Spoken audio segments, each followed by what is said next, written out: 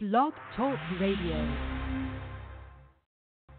This is the Body of Christ Church, and you are listening to our program, Kings and Priests, where we teach repentance to the 12 tribes scattered abroad. In these last days, darkness has covered the earth, and gross darkness covers the people. But for those who choose to hear the words of the Father and the instructions of Jesus Christ, He will give them the power to become the nation of kings and priests they were ordained to be from the foundations of the earth.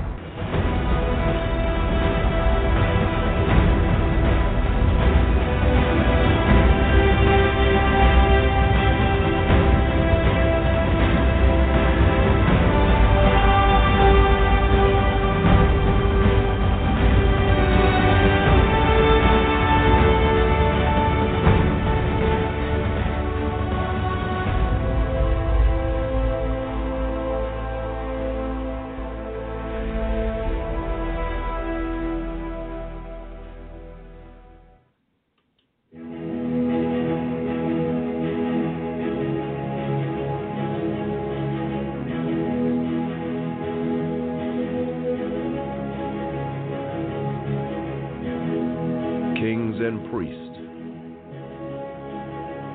is your church teaching the truth.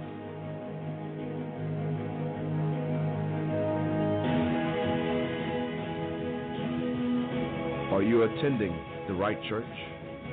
And are they teaching you the truth? Many people go to church seeking healing, understanding, and salvation. Are you being taught the true meaning of Jesus? Or a feel-good sing and shout message? How can you tell if you are in the church of God or church of Satan?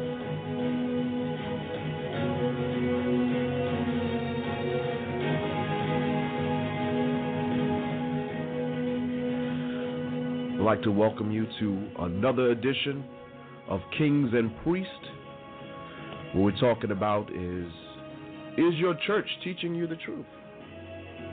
Or are they teaching you the Bible? Or are they teaching you the feast days of the Lord? Or are they teaching you a message that you want to hear? This is what we're going to be examining today, this Sabbath day, this day of the Lord, the day that the Lord appointed, the day that the Lord taught on. This is what we're going to be examining. I am your brother, Gadiwan, once again here in the UK, teaching the word and the message of the Heavenly Father and His Son, Jesus Christ.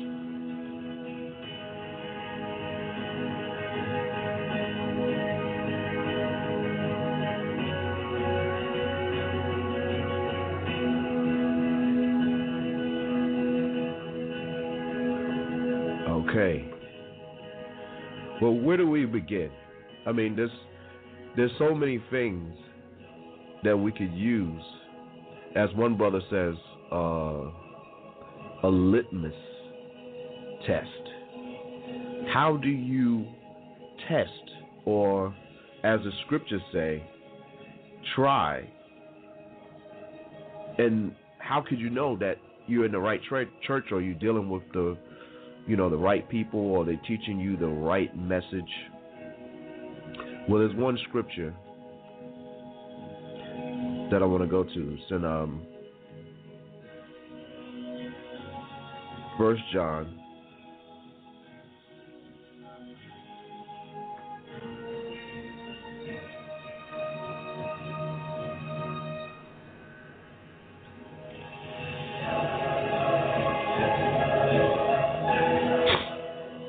Go to 1 John.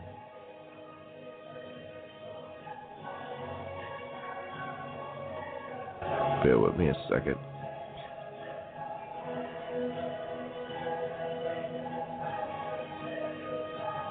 First John, the 4th chapter, and the 1st verse, and it reads, "Beloved, believe not every spirit, but try the spirits whether they are of God, because many false prophets or going out into the world. So that's why it's important that we do this show, because many people, what they're dealing with, they're not dealing with the truth that's in Christ. And this is a message and it's a warning from John. And he's saying, don't believe every spirit. Don't believe everything that everyone is telling you about the Heavenly Father and Jesus Christ. It says, but you have to try the spirits, whether they are of God, because many false prophets are going out into the world. And Jesus Christ himself spoke of false prophets that will come in these last days, and they will seek to deceive the people. And Paul spoke about it as well, how people would come and they would do lying wonders and things to deceive the people, because Satan is a deceiver. That's his top mission, is to deceive you and to trick you from serving the Heavenly Father in Christ, which is going to give you the true blessings, and to giving you some gift or giving you some pleasure, instantaneous pleasure, but in the end is death. Also, let's go to the book of Proverbs 14 and 15, because right there where it says, beloved, believe not every spirit. When you believe someone, there's no evidence, there's no facts to back it. Oh, this person, this pastor said this, so, if the pastor said it's good enough for me. So it says what? Don't believe every spirit, but you have to try the spirits whether they're of God. So that means that there is a measuring stick for you to compare and for you to look at and say, okay, is these things true? So this is Proverbs 14 and 15. It says, the simple believeth every word, but the prudent man looketh well to his going. And this is something that people aren't doing. They're not looking well to their going. What does that mean? They're not examining the facts. They're not examining the truth. They just believe. Anything that the pastor say is okay. Well, the elder said, well, the pastor said, the bishop said. The simple. Why are they simple? Because they're not going according to the words of the Heavenly Father and Jesus Christ. Now, in Deuteronomy 13, the 13th chapter, in the first verse, it speaks about a prophet rising up.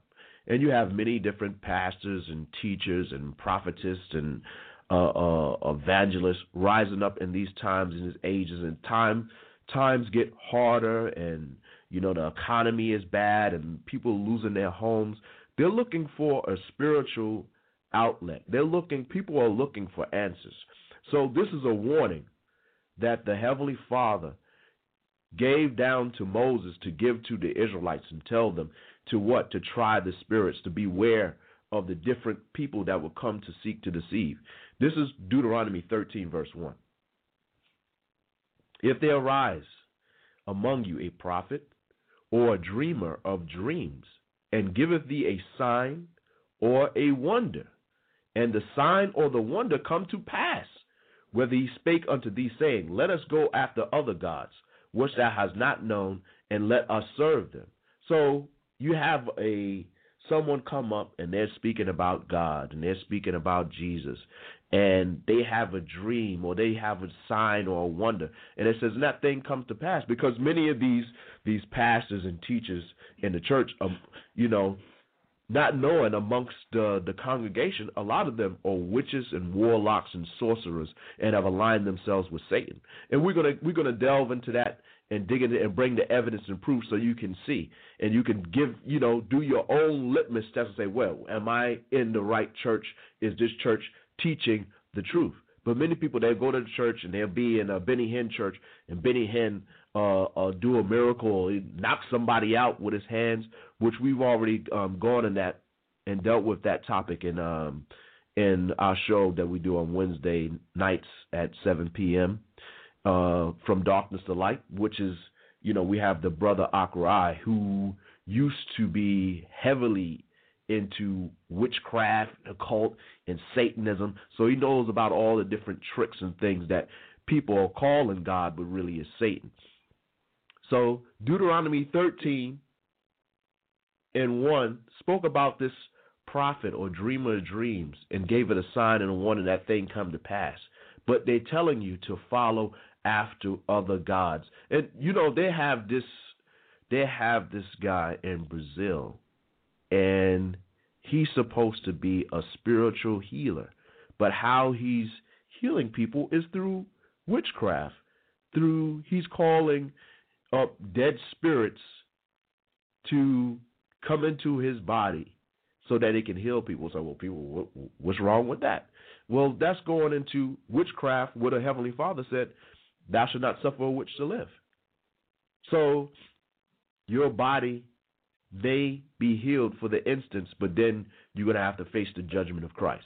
And when Christ comes, it's going to be nothing that no one ever seen before in their life. Many people don't believe that. As long as they got a piece of chicken, some Kool-Aid in their refrigerator, they don't care about living a righteous life or repenting to the Heavenly Father or dealing right with their father or dealing right with their mother or dealing right with their wife or their husband. They could care less because this is a satanic age.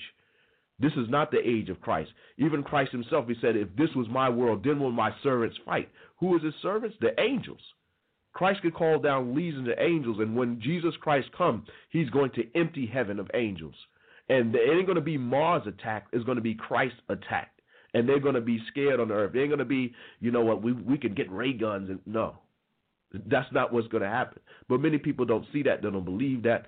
They see these men that give these lying wonders, these fake wonders that's not teaching the message of Christ. So what does it say? This is verse 3. Deuteronomy 13:3. It says, thou shalt not hearken unto the words of that prophet or that dreamer of dreams. For the Lord your God proveth you to know whether you love the Lord your God with all your heart and with all your soul. So there's people that's out there, and they're teaching doctrines, and they're doing signs, and things are coming to pass, but they're not teaching the message of Christ. The message of Jesus Christ was repentance. And repentance from what? From sin. So now you have churches teaching, well, there is no sin. There is no sin no more. There is no law no more. So if there's no law, then there is no sin. I remember this guy in the church, and he would say, where there is no police, there is no law. So if the police isn't around, you could be a rapist, you could be a murderer, you could be a thief, you could do whatever.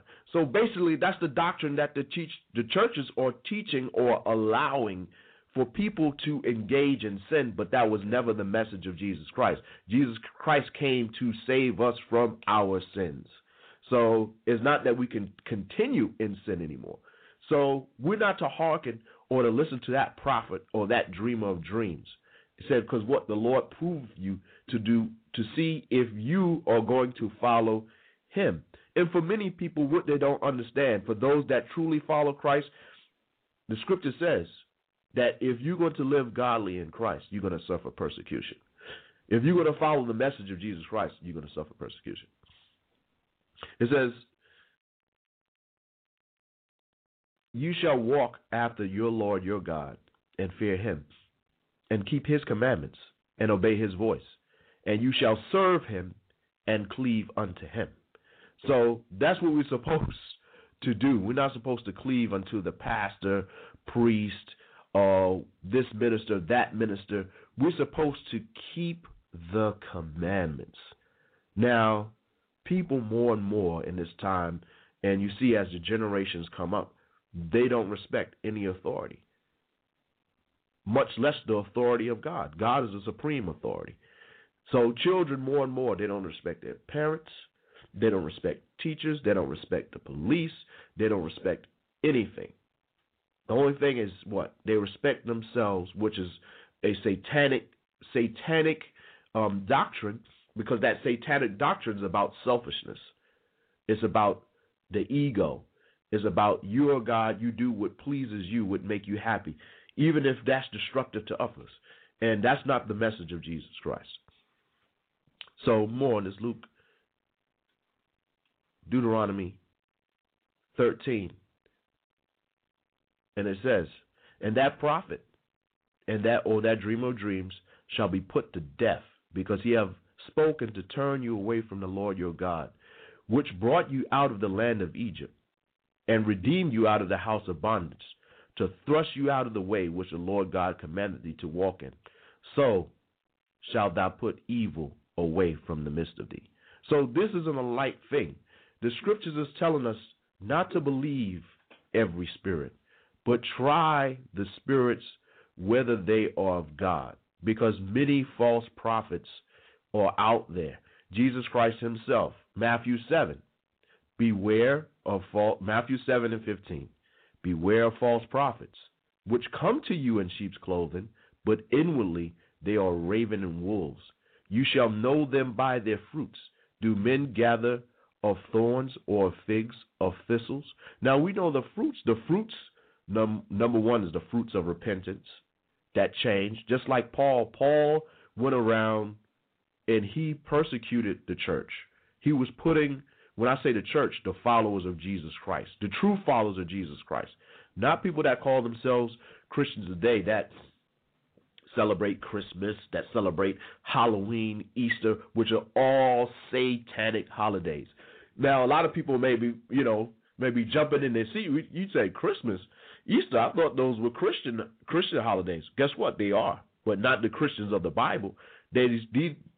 Today you have a satanic order of Christians, and that's really a misnomer, because how to someone that follows Satan be a Christian? But it's a trick. That's what Satan is rolling with.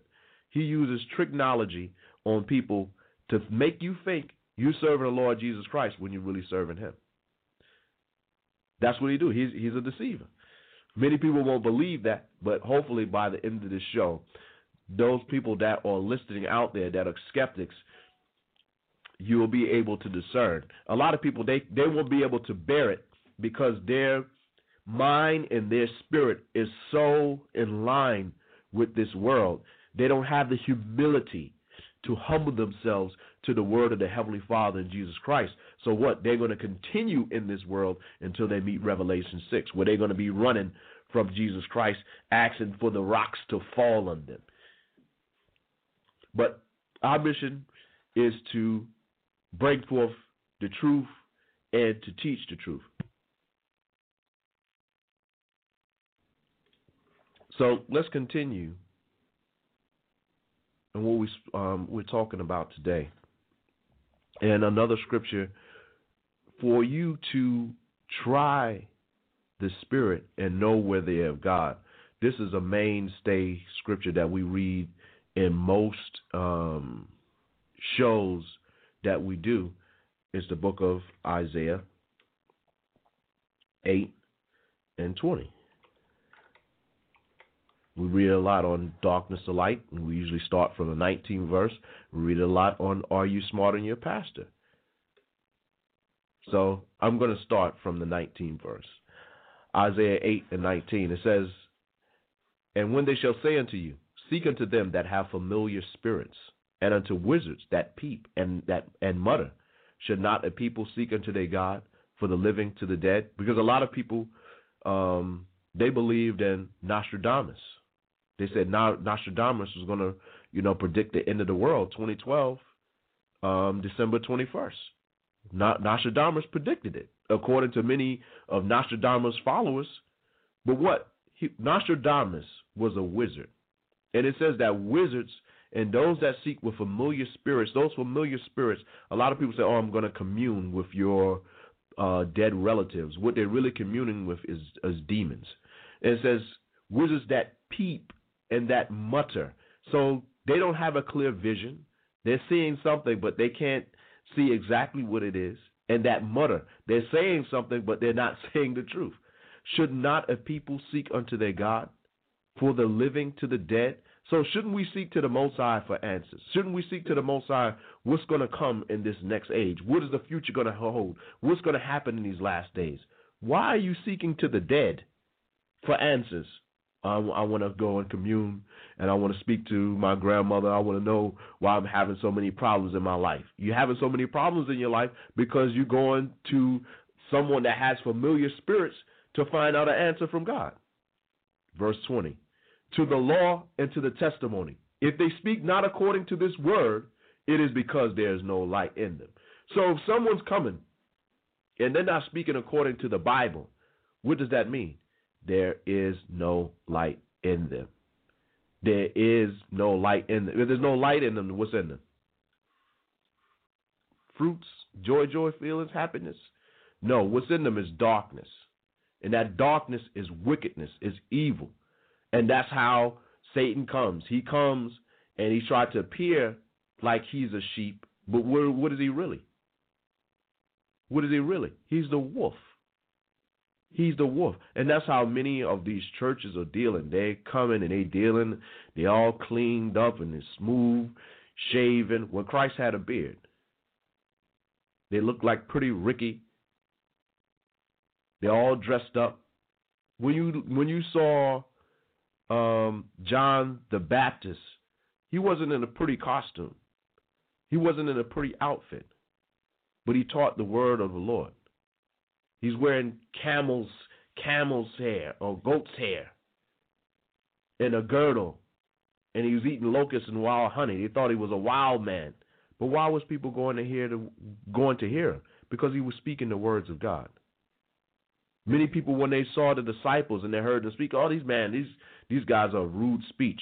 They wasn't educated. They didn't have a Harvard degree, or they wasn't coming out of the great centers of learning. But when they spoke, they knew that they were followers of Christ, in so much that they were called Christians.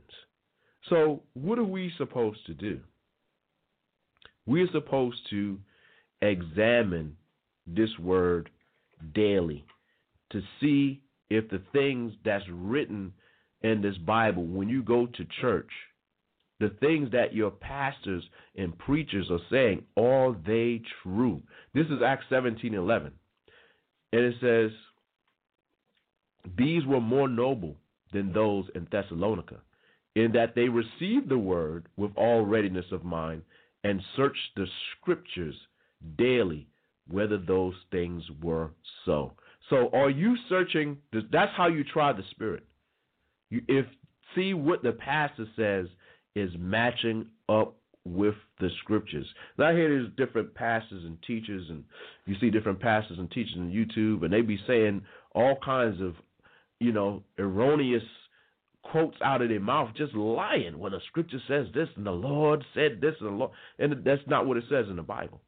So if you went and you looked in the Bible and this is what the pastor said, but most people there in church are clapping and dancing and shouting. And that's something else that I want to go on to. Is your church teaching the truth? In your church, do they teach the speaking of tongues? Let's listen to this clip, and then we're going to come back and we're going to talk about it.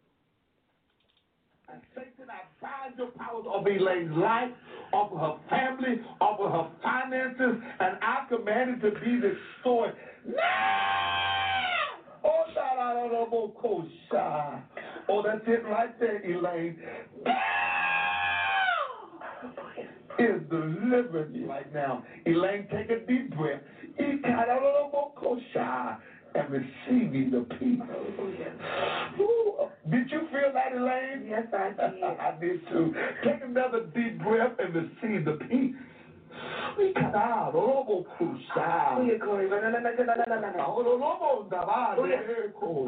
great. Ooh, I feel such an anointing.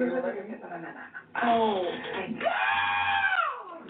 Hallelujah. Hallelujah. Glory to Elaine, the Lord told me to be not weary in well doing. For in due season you shall reap. Okay. So many churches, they teach the doctrine that what? That's speaking in tongues. So according to the Bible, does the Bible support that's speaking in tongues, coming out of your mouth, fumbling, fabbling? Let's see. Let's go to the book of Acts, the 2nd chapter. The book of Acts, the 2nd chapter, and I'll start from the first verse. It says, and when the day of Pentecost was fully come, which is also known as the Feast of Weeks, which is a feast that the Lord gave to the children of Israel. When you read in Leviticus, the 23rd chapter, that most people, they don't keep that today. They keep all the satanic pagan traditions of the world, but they don't keep the feast that's written right there in the New Testament for them to keep. And when the day of Pentecost was fully come, they were all with one accord in one place. So when it was the 50th day, then they kept the feast. And suddenly there came a sound from heaven as of a rushing mighty wind, and it filled all the house where they were sitting. And there appeared unto them cloven tongues like as of fire, and it sat upon each of them. And they were all filled with the Holy Ghost, and began to speak with other tongues as the Spirit gave them utterance. So when people read that, they think of this. Satan, I bind your powers of Elaine's life, off of her family, off of her finances, and I command it to be destroyed now. Oh, that's what they think the speaking of tongues is. But let's see what the Word of God says the speaking of tongues is. This is Acts 2:5. And it says, and they were dwelling at Jerusalem, Jews, devout men out of every nation under heaven. Now, when this was noised abroad, the multitude came together, and they were confounded, because that every man heard them speak in his own language. So, is what we heard just there, is that a language?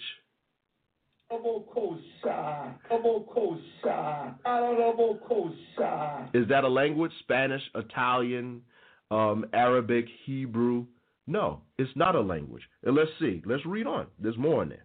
And it says, they were all amazed and marveled, saying one to another, behold, are not all these which speak Galileans? Because the Galileans speak Hebrew. They don't speak the different languages from around where these Jews were coming from.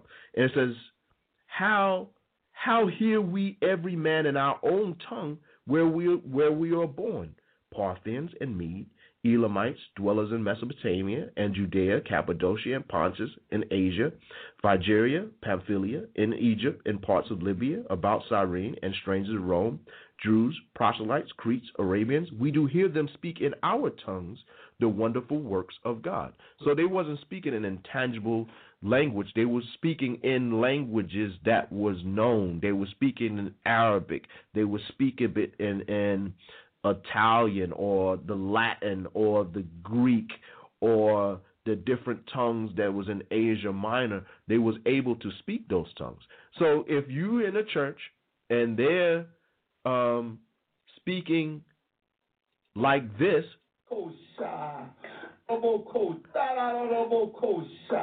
are they teaching you the truth? According to the Bible, they're not teaching you the truth. Because the Bible just explains, and that's just one scripture. I'm just giving you food for thought. There's so many scriptures that speak on tongues that back up that's not, like the clip that I played. So you should be questioning, just like it said, you should be questioning whether these things are so. You should be like the men of Thessalonica, where they're receiving the word of God. And the word of God is the Bible. It's not what the pastor says. If the pastor isn't speaking according to the oracles of God, like it says in 1 Peter 4:11, then you shouldn't be there. Isaiah 8:20, to the law and to the testimony, if they speak not according to this word, it is because there is no light in them. And you know what? Many people, they go to church and their pastors open the Bible and they read the Bible. So that leads me to go to Matthew's, the 4th chapter. And I want to read something, and I want us to examine something in the Bible. Matthew's 4, and 4. Let's go. I'll start from verse 1 so we can get to understand. Matthew's 4, verse 1. It says, Then was Jesus led up of the Spirit into the wilderness to be tempted of the devil. And when he had fasted 40 days and 40 nights, he was afterward and hungered. And when the tempter came to him, he said, If thou be the Son of God, command that these stones be made bread. But he answered and said, It is written, Man shall not live by bread alone, but every word that proceedeth out of the mouth of God. So Christ, a lot of times when he spoke as it is written, or it is written here, or it is written there. So that's written in the book of Deuteronomy when Christ spoke that. So that kills a lot of that doctrine that, look, when Christ came, he brought in new things, he brought in a new doctrine. No. Christ was the reformer, and he made us understand all the things that we were doing before, all the things that were written before. He brought out the understanding, and he brought forth a new covenant, because the one that was before, we broke it completely. The Israelites broke it completely, and that's another doctrine that we're going to get into, that people teaching that, the whole world is going to be saved, everyone's going to be saved. Then who's going to be judged? When you read Revelation 6, it speaks about the kingdoms, the great men, the rich men, the captains, the poor men, the bondmen. They're going to be running from Christ. Why are they going to be running from him if he's come to save them? Because he's coming to judge the world, and he's come to judge the wickedness in this earth, and he's come to deliver the righteousness, those that are righteous and that have followed him. So let's read on in this Matthew, the 4th chapter. Then the devil taketh him up into a holy city, and setteth him on the pinnacle of the temple. And he saith unto him, If thou be the Son of God, cast thyself down, for it is written, He shall give his angels charge concerning thee, and in their hands they shall bear thee up, lest at any time thou dash thy foot against a stone. So what do we see here? Is that Satan is coming out with scriptures to get Christ to go away from the Heavenly Father. So let's see what Christ's response is. It says, Jesus said unto him, It is written again, Thou shalt not tempt the Lord thy God. Now you see a pattern forming. Satan is coming with things, and he's twisting scriptures to try to get Jesus to go away from the Heavenly Father. He's tempting him. But you see, Christ isn't debating with Satan. It's not a breakdown. He's not breaking down the scriptures. He's telling them what it is, because the scriptures isn't debatable. It's either you're going to do what's right according to Jesus Christ and follow his footsteps, or you're going to try to twist the scriptures for it to fit your own lust and what you want to do. So that's what Satan is. Look, cast yourself down so the angels can catch you up, and then people will see you that you are the Christ. But Christ was humble, and he would even tell the disciples, look, don't tell no one that I've told you that I'm the Son of God. Don't broadcast that. Because he came to do the work of his Father. He didn't come for accolades and, look at me and look at who I am, because he already has that glory, and he's going to receive that glory before all in due time, and it's going to be glorious. So let's read on. It says, Again, the devil taketh him up into an exceeding high mountain, and show him all the kingdoms of the world and the glory of them, and saith unto him, All these things will I give thee, if thou wilt fall down and worship me. Then Jesus saith unto them, Get thee hence, Satan, for it is written, Thou shalt worship the Lord thy God, and him only shalt thou serve. Then the devil leaveth him, and behold, the angels came and ministered to him. So Satan is offering many of these pastors and these preachers the world. So I look at a lot of brothers that's teaching in our churches, is small. If you come to the Body of Christ Church, you're not going to find a mega church. You may not find a church that what you thinking in your mind is a church. You may be in a house. You may be in a hall. Just like the disciples and the teachers of because Christ said the church is where 2 or 3 are gathered together in my name, there I am in the midst of you. But people, how many people in your church? So that's a deception.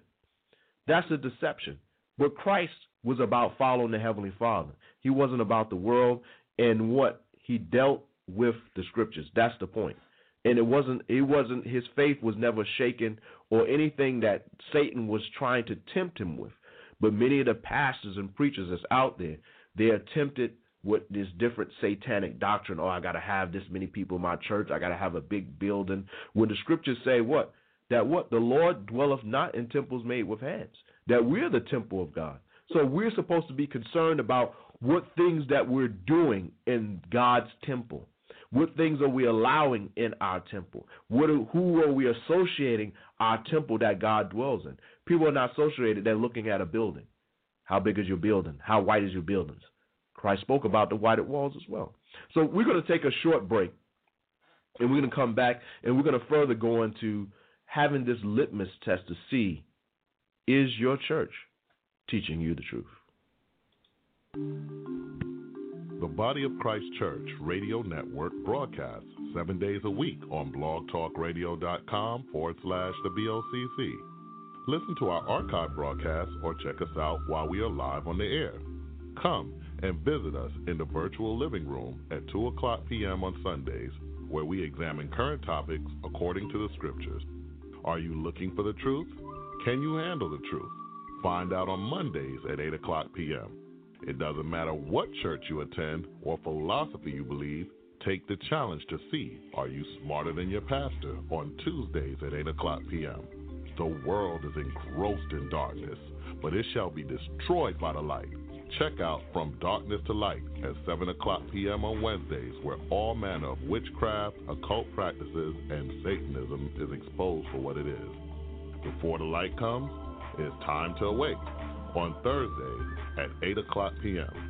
If you are seeking salvation, listen to Repentance is the Key, Fridays at 7 o'clock p.m. And after you've listened to all of these shows, find out how we will become kings and priests, Saturday mornings at 9 o'clock a.m. All shows are on Eastern Standard Time.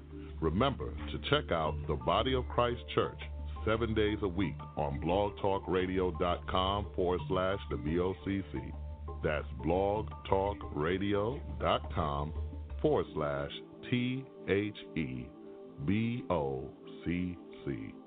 Shalom.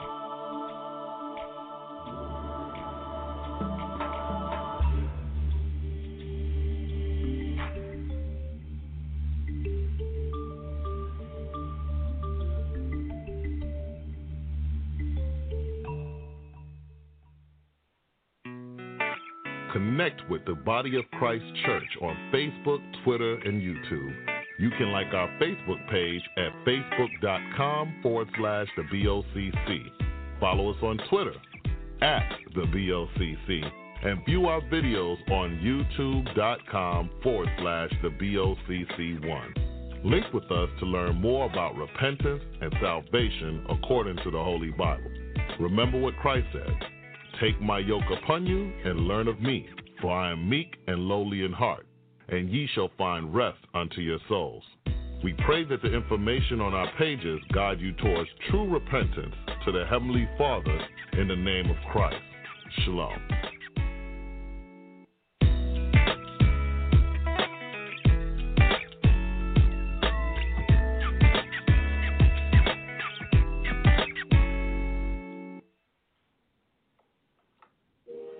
The second book of Moses, called Exodus, chapter 20. And God spake all these words, saying, I am the Lord thy God, which have brought thee out of the land of Egypt, out of the house of bondage. Thou shalt have no other gods before me. Thou shalt not make unto thee any graven image, or any likeness of anything that is in heaven above, or that is in the earth beneath, or that is in the water under the earth. Thou shalt not bow down thyself to them, nor serve them. For I, the Lord thy God, am a jealous God, visiting the iniquity of the fathers upon the children unto the third and fourth generation of them that hate me, and showing mercy unto thousands of them that love me and keep my commandments. Thou shalt not take the name of the Lord thy God in vain, for the Lord will not hold him guiltless that taketh his name in vain. Remember the Sabbath day to keep it holy. 6 days shalt thou labor and do all thy work, but the seventh day is the Sabbath of the Lord thy God. In it thou shalt not do any work, thou, nor thy son, nor thy daughter, thy manservant, nor thy maidservant, nor thy cattle, nor thy stranger that is within thy gates. For in 6 days the Lord made heaven and earth, the sea, and all that in them is, and rested the seventh day. Wherefore the Lord blessed the Sabbath day and hallowed it. Honor thy father and thy mother, that thy days may be long upon the land which the Lord thy God giveth thee. Thou shalt not kill. Thou shalt not commit adultery. Thou shalt not steal. Thou shalt not bear false witness against thy neighbor. Thou shalt not covet thy neighbor's house. Thou shalt not covet thy neighbor's wife, nor his manservant, nor his maidservant, nor his ox, nor his ass, nor anything that is thy neighbor.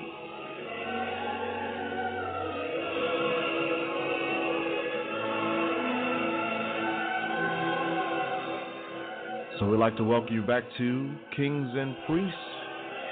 What we're talking about is your church teaching you the truth. Are they teaching you the truth of Jesus Christ? It's something I usually say to people when they come to me and they're talking the Bible, especially Jehovah's Witnesses when they come and ring the door. It's a question that I usually ask them, and I find it hard pressed to find people to give me the correct answer. And the question I ask them as a test is, what was the first thing that Jesus taught? And it's really bewildered me for people that call themselves Christians, followers of Christ, whether it be any denomination. They're hard pressed to tell me. So, but I'll tell you now, and this is a question you ask. You go and even ask your pastor, or go and ask someone else that's a Christian. Ask them, what was the first thing that Jesus taught? And most people can't answer because it's something that's not being taught in the churches.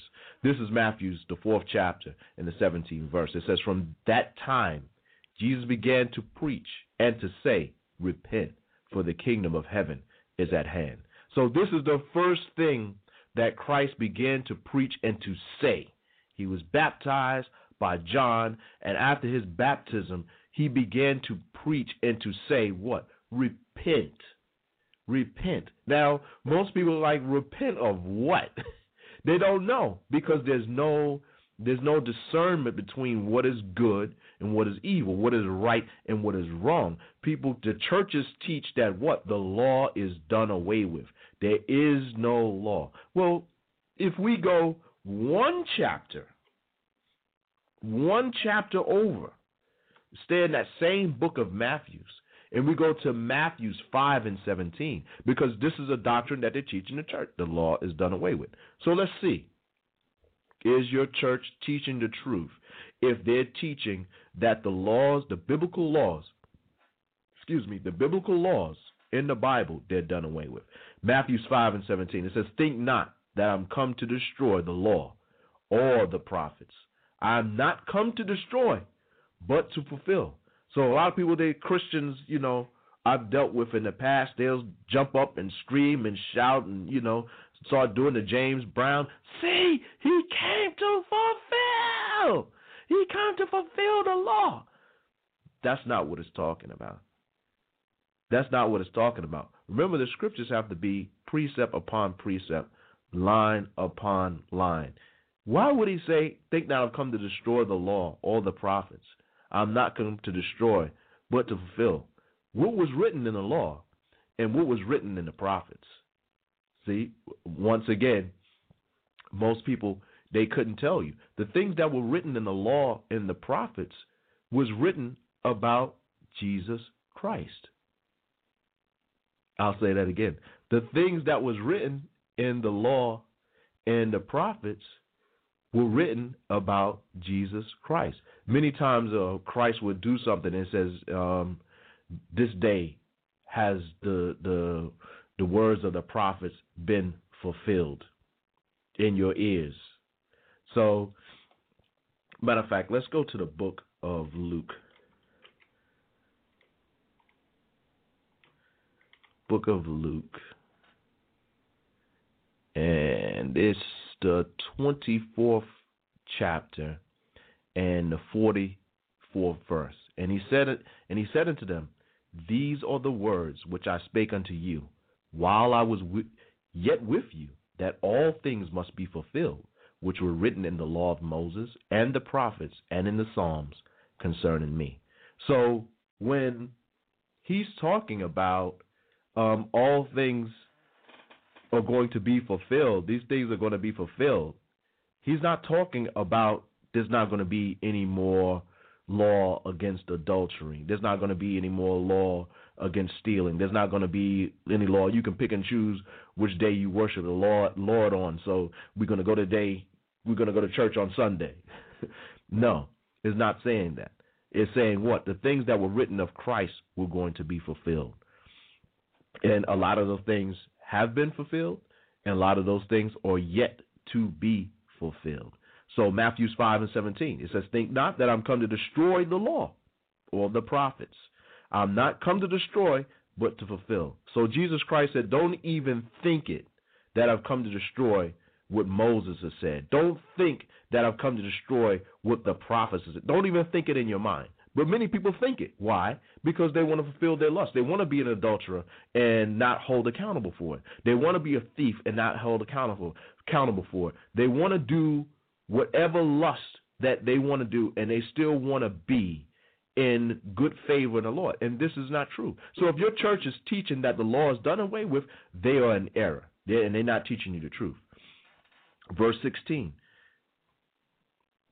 Verse 18, it says, but verily I say unto you, till heaven and earth pass, one jot or one tittle shall in no wise pass from the law till all be fulfilled.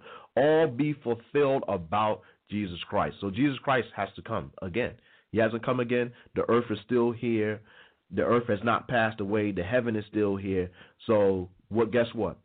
You can't commit adultery. If you commit adultery, unless you repent, you're going to be held accountable for that in the return of Jesus Christ.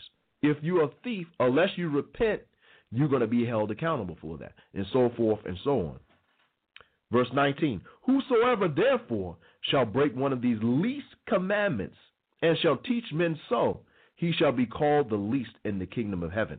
But whosoever shall do and teach them, the same shall be called great in the kingdom of heaven.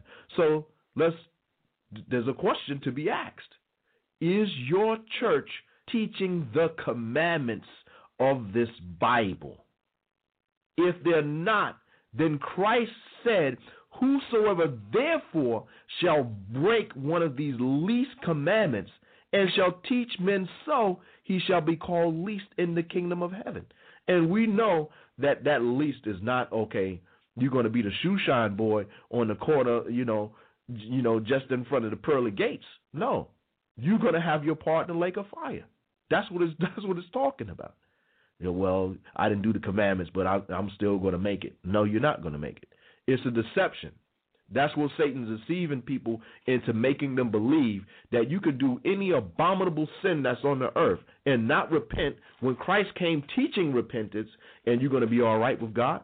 This is 1 Corinthians 6 and 9. 1 Corinthians 6 and 9 says, know ye not that the unrighteous shall not inherit the kingdom of God? Be not deceived. Because that's what Satan is doing. He's going around in these churches. He's a wolf in sheep's clothing to deceive the saints of the Most High, to deceive them and to make them think that you don't have to repent.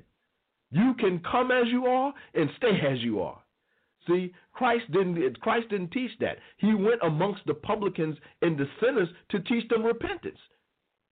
He was dealing with the prostitutes to what? To show them what? Not to be a prostitute. Not, hey, I'm the pastor, I'm the son of God, do me a favor. No, he wasn't doing that. And many people, that's not what they want to hear. They want to hear that Jesus came and, you can, if you were gay, you could be as gay as you want and not repent, and Christ is going to accept you. So let's read 1 Corinthians 6 and 9 again. Know ye not, don't you know, the unrighteous shall not inherit the kingdom of God. Be not deceived. Don't be tricked. Don't be fooled. Neither fornicators, nor idolaters, nor adulterers, nor effeminate, nor abusers of themselves with mankind, nor thieves, nor covetous, nor drunkards, nor revilers, nor extortioners shall inherit the kingdom of God. So you have to be cleansed through Jesus Christ. You have to repent.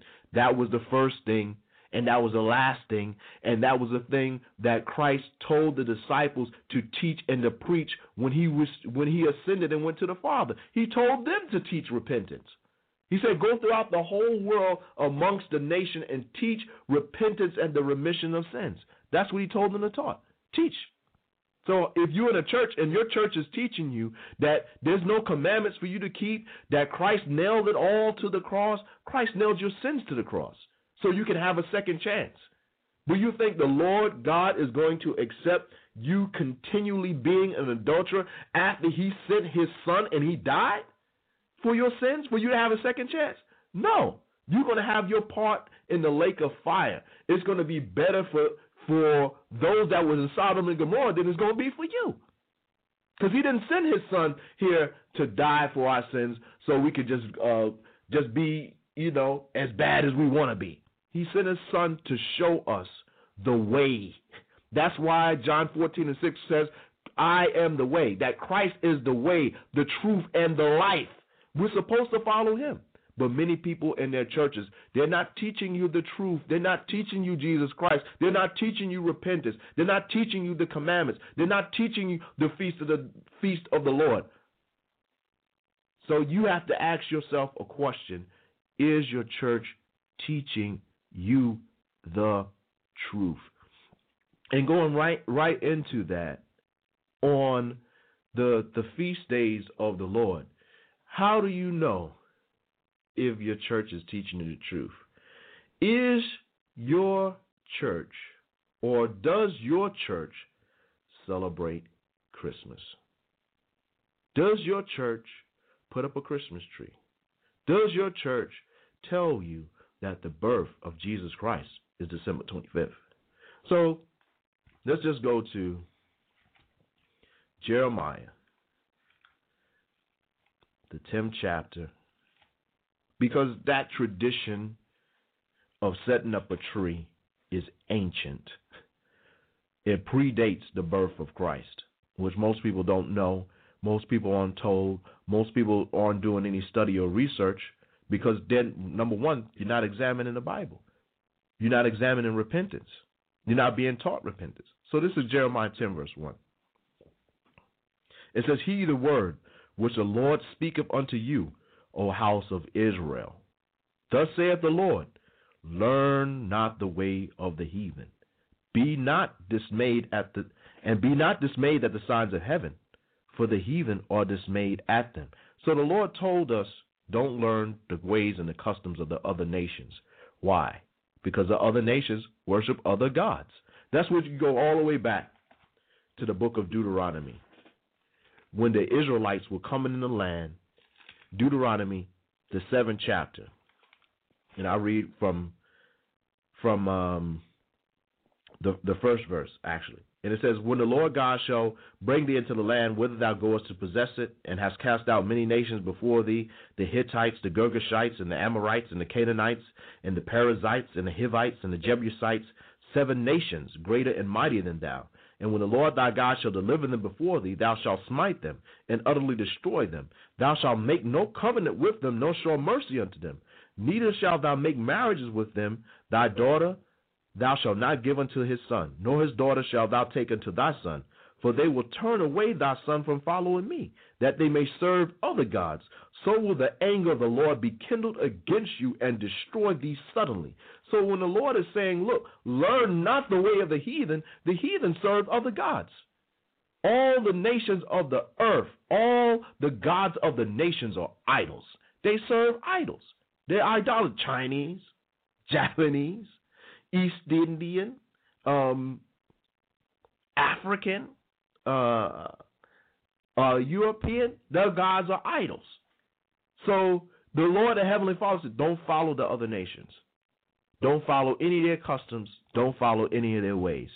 So at this particular time, where are the people of God, the Israelites? They're in the Babylonian captivity. So the prophet Jeremiah is warning them about a particular custom of the people that they're doing. And let's see what it is. This is Jeremiah 10, verse 3. It says, For the custom of the people are vain, for one cutteth a tree out of the forest, the work of the hands of the workmen with the axe. They deck it with silver and with gold. They fasten it with nails, with hammers, that it move up. They are upright as a palm tree, but speak not. They must needs be born, because they cannot go. Be not afraid of them, for they cannot do evil, neither also is in them to do good. So this is speaking about what they have today, and they call it a Christmas tree. Because you have a Christmas tree set up in your house and you offer it gifts. You're like, no, I don't offer it gifts. Why you put it under the tree? That's just a convenient place. That's your tradition. Why? Because in ancient times, they worshiped these things as idols. They decked these things with silver, and real gold, because that was an offering to the different gods of the other nations. See, our people don't understand, or people don't understand, that's not what you're supposed to be following. So if that's what you follow in your church, they're not teaching you the truth. They're not teaching you the truth. Because there is a winter festival. It's in the Bible. But does your church keep it? Let's go to the book of John, the 10th chapter. The book of John, the 10th chapter, and let's start at the 22nd verse. John 10:22.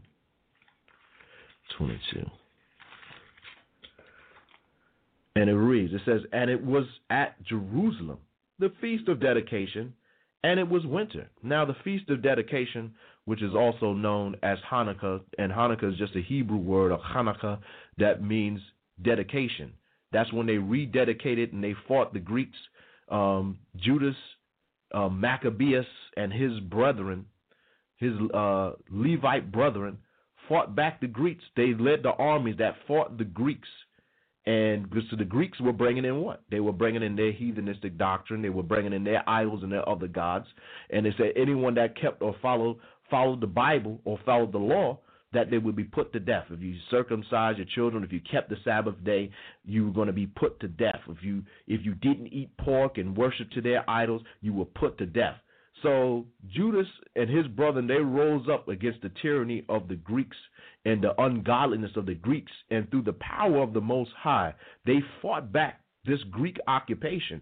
So this is a holiday that Jesus Christ himself kept. But what? It's ignored for the one of the most satanic and diabolical and blasphemous days of the year, Christmas, December the 25th. But let's read John 10:22 again. It says, and it was at Jerusalem, the feast of dedication, and it was winter, and Jesus walked in the temple in Solomon's porch. So Christ was there. Christ was there teaching and ministering to the people and also observing this day, because it was a great victory with the armies of the Heavenly Father against that satanic order. So why don't we keep that? Does your church keep the days that Christ kept? And the answer, for the most part, you have to answer that question for yourself and examine yourself. You have to try the Spirit. But from what we're seeing from the Scriptures, if your church is keeping Christmas, that's a satanic day.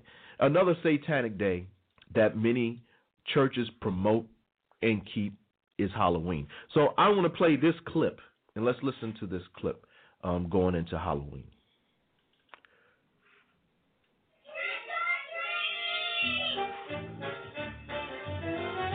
Whenever Halloween time starts coming around, you see the costumes, you see the candy, you see the Halloween pumpkins, you see people decorating their houses with skeletons, and you see the little boy getting excited about getting the devil mask.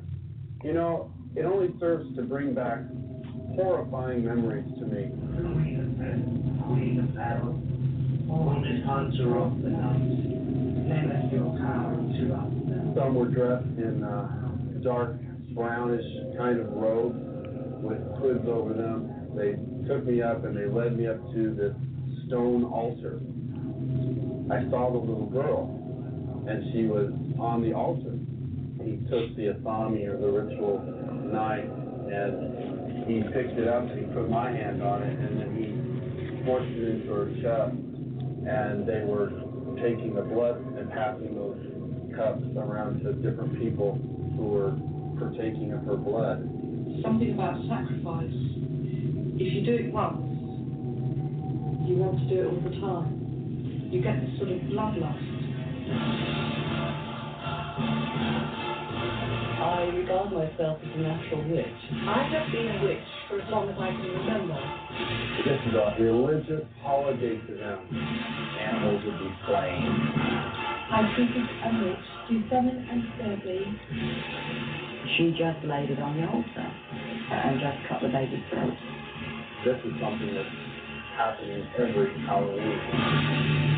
It's a bit of a red herring. It's not something we like to talk about.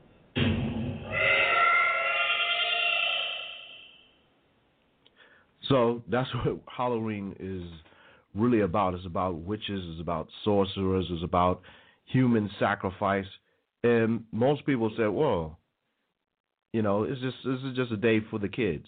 That's how they disguise it. That's how people are tricked into do it. But it's a satanic day. So if your church is keeping Halloween, are they teaching you the truth? Because there's not supposed to be any association. We're not supposed to have any fellowship with the works of darkness. I got another clip we're going to play about Halloween. Let's listen to it. Why, Cochran? Why? Do I need a reason? Mr. Comfort was right, I do love a good joke, and this is the best ever. A joke on the children. But there's a better reason. You don't really know much about Halloween. You thought no further than the strange custom of having your children wear masks and go out begging for candy. It was the start of the year in our old Celtic lands, and we'd be waiting.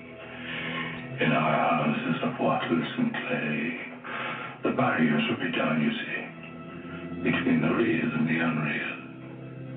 And the dead might be looking in to sit by our fires of Thur. Halloween. The festival of Samhain. The last great one took place 3,000 years ago when the hills ran red with the blood of animals and children. Sacrifices is a part of our world, our craft. Witchcraft. To us, it was a way of controlling our environment. It's not so different now.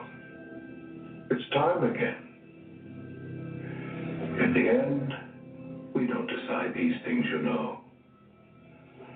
The planets do.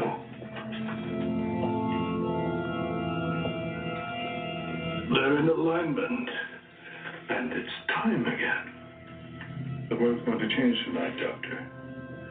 I'm glad you'll be able to watch it.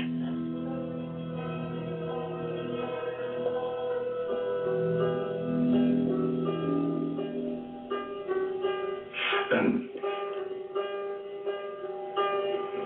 happy Halloween.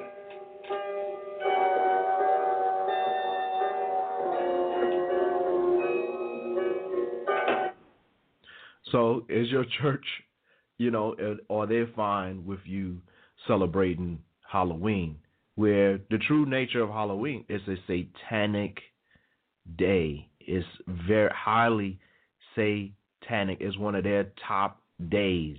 And this is what it says in Ephesians 5:11. And have no fellowship with the unfruitful works of darkness, but rather reprove them. That's why we do shows on Halloween, and we bring out the origins about it. We bring out the witchcraft that's involved with it. It has nothing to do with Christ. Many people say, oh, well, the church cleaned up Halloween and we made it safe for children. How you made it safe for children? How you made it safe for children? Are we going to have a Jesus wing? What don't you understand when it says have no fellowship with them? That means it's supposed to be a separation. There's supposed to be a separation from the Most High, Jesus Christ, and Satan. There's not, we're going to mingle the two. No, you cannot serve two masters. You have to choose one. Either you're going to serve the Heavenly Father and Jesus Christ. See, when you serve the Heavenly Father and Jesus Christ, what does that mean for people? People are going to invite you to the Christmas party. You said, no, I'm not going because I don't celebrate that. That's not a biblical day. I keep Hanukkah, the feast. Oh, well, you could just go. We won't call it a Christmas feast. We'll just call it a winter festival. So when you go there, they say, Merry Christmas. So what happened? It's about Christmas. See, that's the tricknology of Satan. Oh, well, Halloween, but we don't want the children to be left out. We don't want the children to be. You're teaching your children evil, and that has to stop. But in many churches, they overlook these things because they want to be politically correct. See, Christ wasn't politically correct.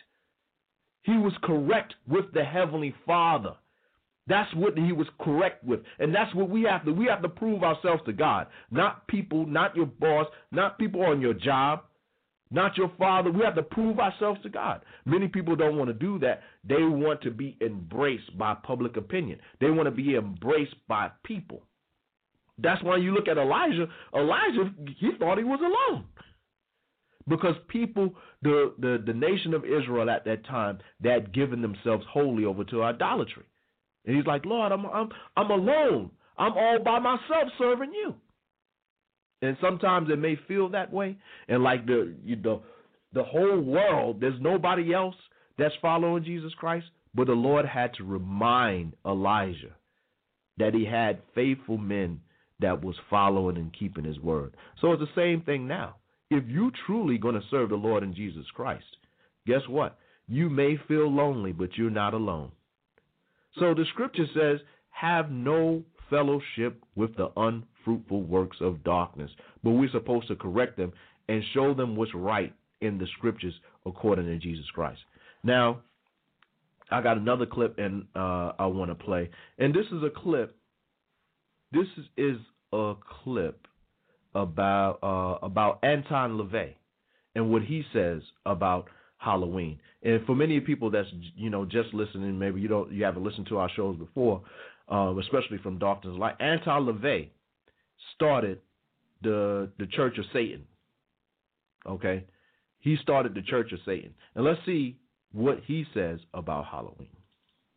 So we see from the history alone, this isn't some innocent celebration involving children getting candy. Oh, but that was so long ago, we don't celebrate it like how they did, you might say. Let me read to you a quote by Anton LaVey, a Satanist, from his book, The Satanic Bible. Quote, after one's own birthday, the two major satanic holidays are Walpurgis Night and Halloween, end quote. In case that didn't sink in, Satanism considers this one of their top holidays. Do you still want to be part of it? So they considered Halloween as one of the main satanic days. So if is your church setting up Halloween events we want the children to be safe, so we're going to set up Halloween events. If they're doing that, are they teaching you the truth? Are they teaching you the truth when it's of Satan? Christ rebuked Satan. He didn't have anything to do with Satan. He told Satan to get away from him, get behind him. Excuse me. So what are we supposed to do? We're not supposed to engage in those things. So you have to ask yourself a question. If your church is involved with Halloween, are they teaching you the truth that's in Christ? Furthermore, what does the Bible tell us what the truth is? Let's go to the book of Psalms, 119 and 142.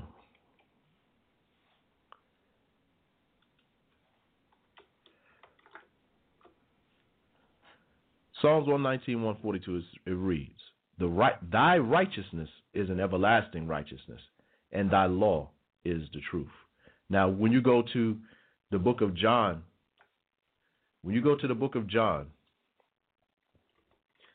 because it said, that's the Old Testament, brother, that's the Old Testament. Let's go to the book of John 17 and 17. It reads, sanctify them through thy truth. Thy word is truth. What word? The same word that it was talking about in Psalms, the Bible. Because the whole Bible consists of laws, rules, and regulations, and to guide us into the truth, into the word, and what we're supposed to do. So that's the truth that we should be telling people. You shouldn't be telling people or associating people with Halloween or Christmas or Easter. People, why are you going to talk about Easter? Because this is the Halloween that's coming up now. Easter is the festival day that's coming up now, and many people, they're going to be getting together their Easter best and putting on their Easter garments for Easter. That's probably one of the one time of the year that people will go to church.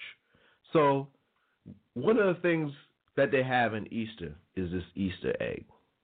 What does Easter eggs have to do with Jesus Christ? What does the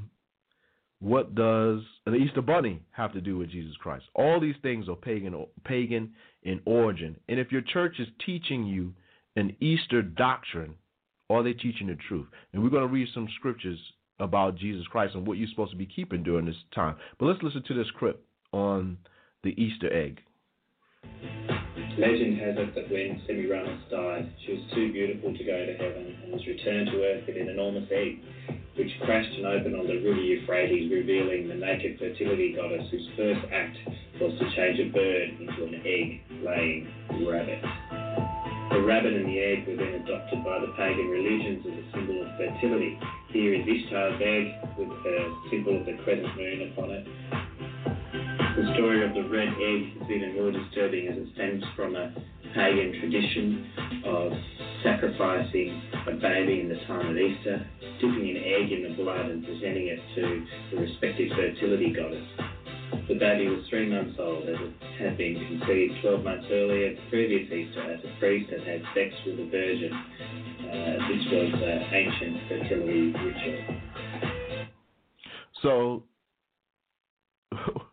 what that is going into, Tammuz is one of those pagan gods, Babylonian pagan gods, and what it says, the tradition is that she fell to earth as an egg, and the first thing she did, she turned the egg into this egg-laying rabbit.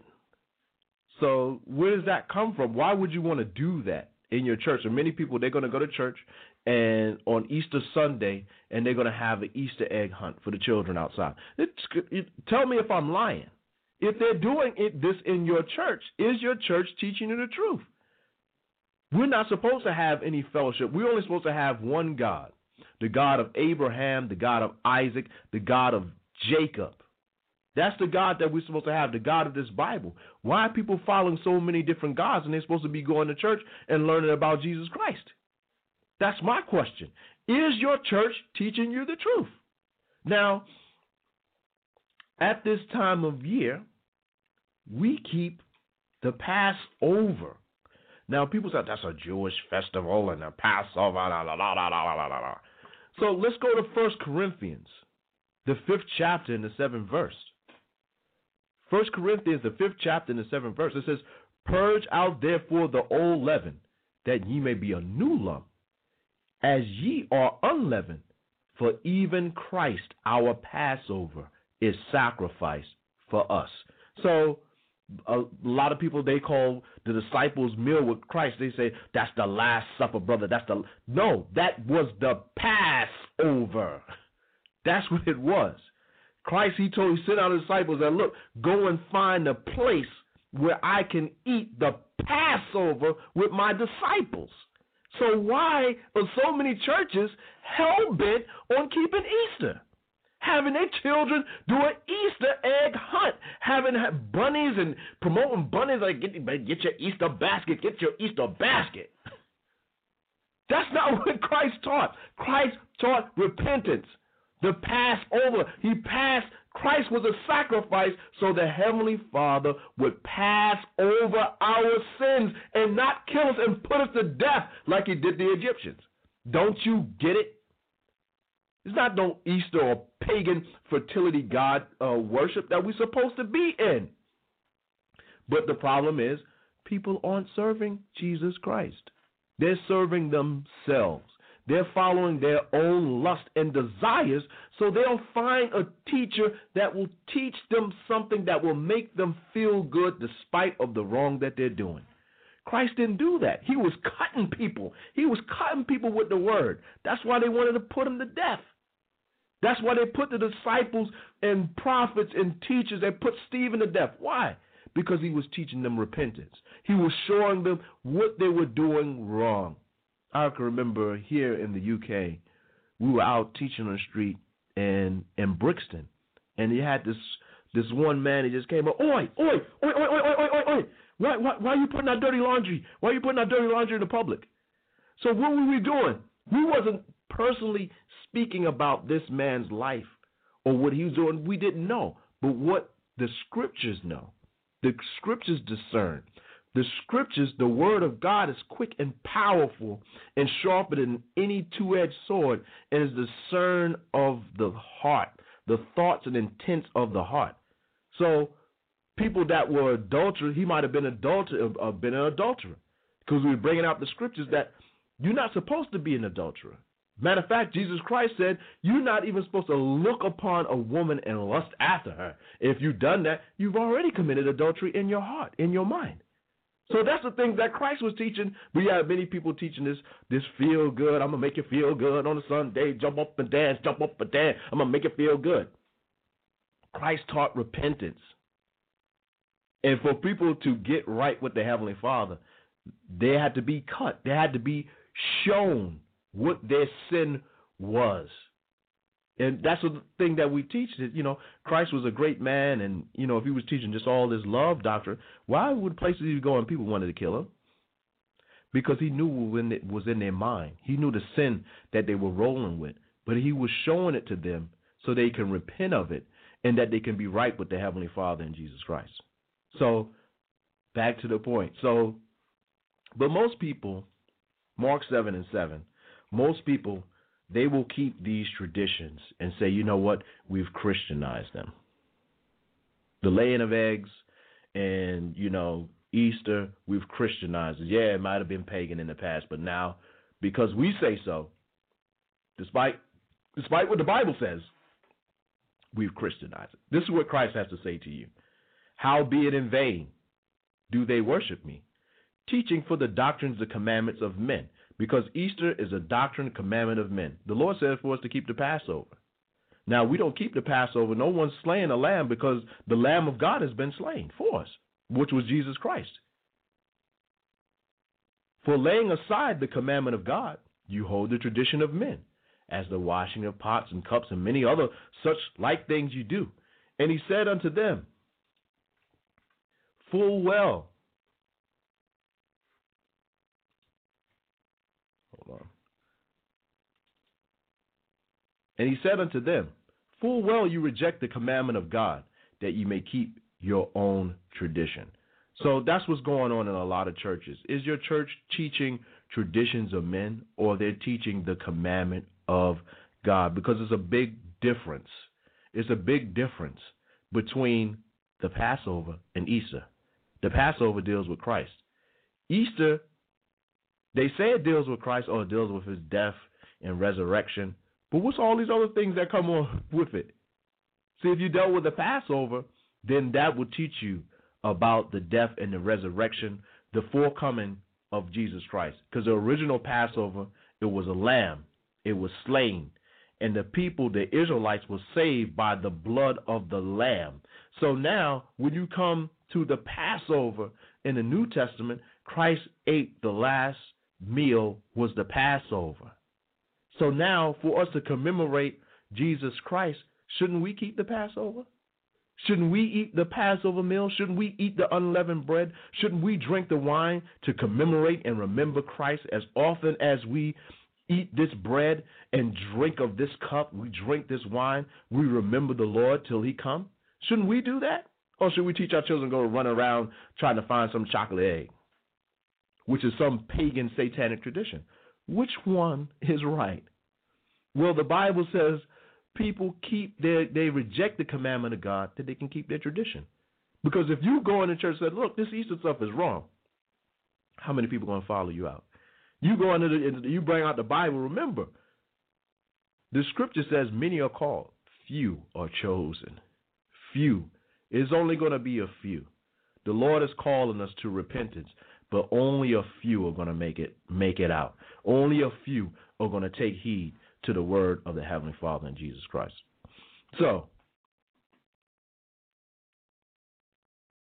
the next thing I want to deal with is, and it's something that gets talked about quite often, is gay, homosexual, lesbian, transgender in the church. A lot of people that they found out that they had a gay pastor.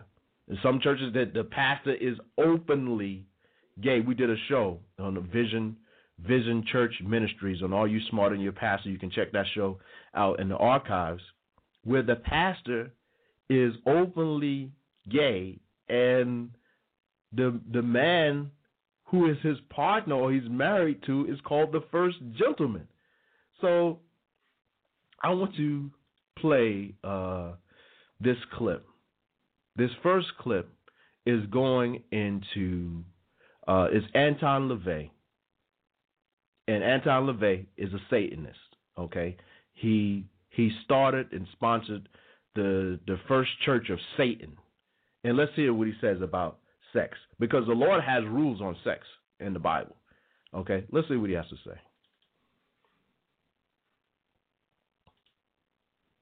I can and I want to. I can pursue any kind of lustful desires that I might feel. I can engage in any activities that are so-called sinful activities and not really worry about any ecumenical councils making it right for me to do these things. So that was Anton LaVey, the Satanist. He was saying he could do anything he want to do. He can pursue any lust. He can pursue any sexual lust without any ecumenical councils to give him permission to do that. I mean, he don't need any permission to go, and if you want to have man on man, boy on boy, or whatever, he can do it. So that's a satanic doctrine. But let's go and open the Bible, and let's go to Leviticus, the 20th chapter, and the 13th verse. Because there's rules on sexual behavior. There's commandments on sexual behavior. Leviticus 20:13. If a man also lie with mankind, as he lieth with a woman, both of them have committed an abomination. They shall surely be put to death, their blood shall be upon them. So that was the judgment of God. Now, we know Jesus Christ came to teach repentance. So if you're gay, lesbian, transgender, you can repent. We're not sending out men or soldiers or snipers to kill gay or bash gay or lesbian people. But what we are saying is that is a sin and that you have to repent of it. It's as simple as that. It's as simple as a man being an adulterer. That's heterosexual. He's sleeping with another man's wife. He has to repent. That is a sin. So most Christians will defend. That was the Old Testament. That was the Old Testament. Things have changed. Okay, let's go to Romans. Romans, the 1st chapter and the 20th verse. Righteousness don't change. Righteousness doesn't change. Romans, the 1st chapter and the 25th verse. It says, who has changed the truth of God into a lie. And that's what many of the churches do. They change the truth, which is in Jesus Christ, into a lie. They tell you to celebrate Christmas instead of Hanukkah. Christmas is not in the Bible. The Feast of Dedication is. They tell you to keep Easter instead of the Passover.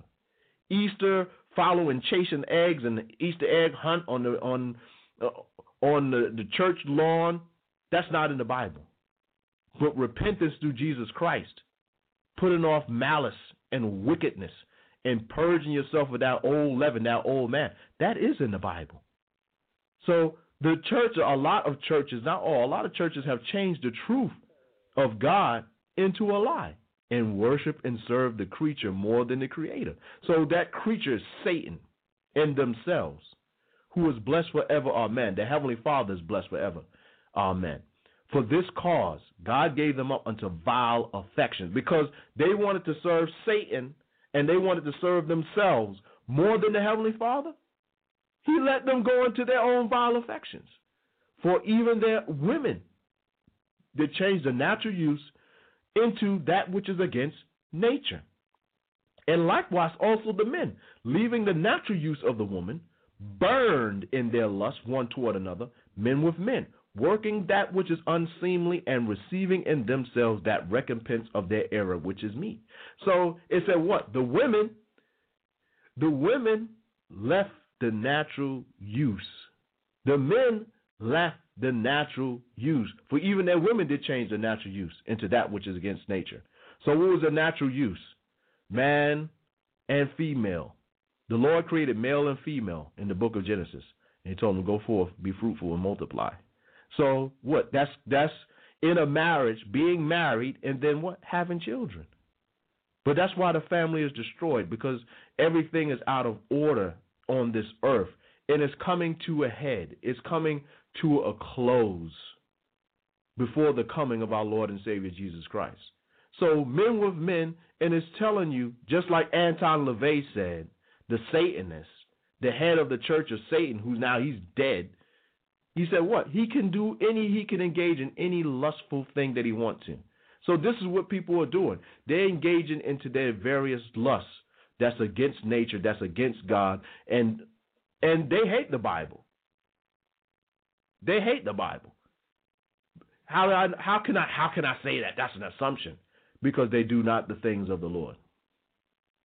You're not obedient to the Lord. So is your church, do they promote a gay or lesbian pastor? If they do, based upon the scriptures that we're reading, are they teaching you the truth? Because gays and lesbians are supposed to repent, just like everybody else. You can't stay a gay or lesbian or be the head of the choir. No, you have to repent. It's as simple as that. So another issue in the church for a litmus test to see, is your church teaching the truth, is women pastors. In your church, is a woman the head over your church?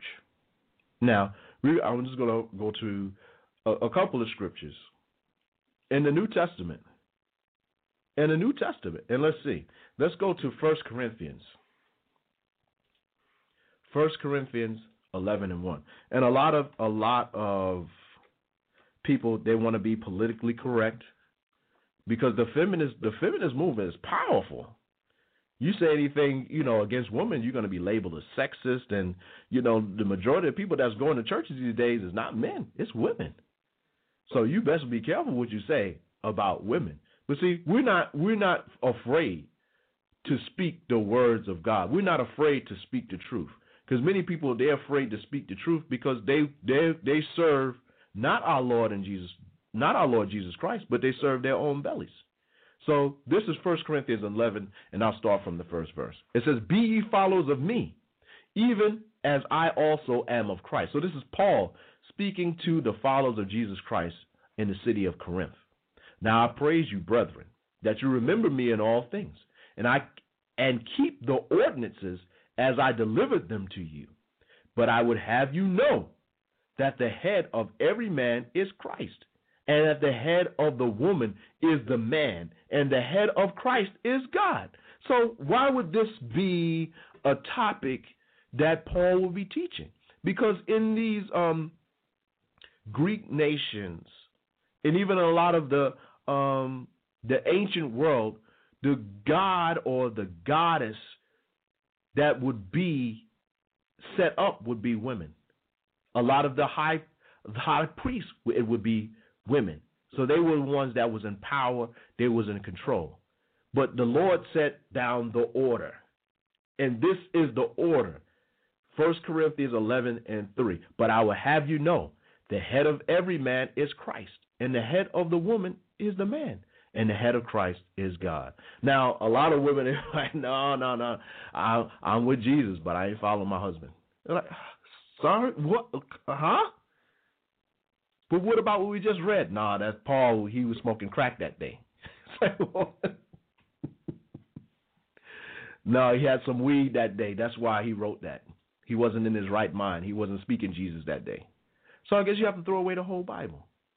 Because when we go to, I guess, Moses, who wrote the book of Genesis 3:16. Let's go to the book of Genesis 3:16.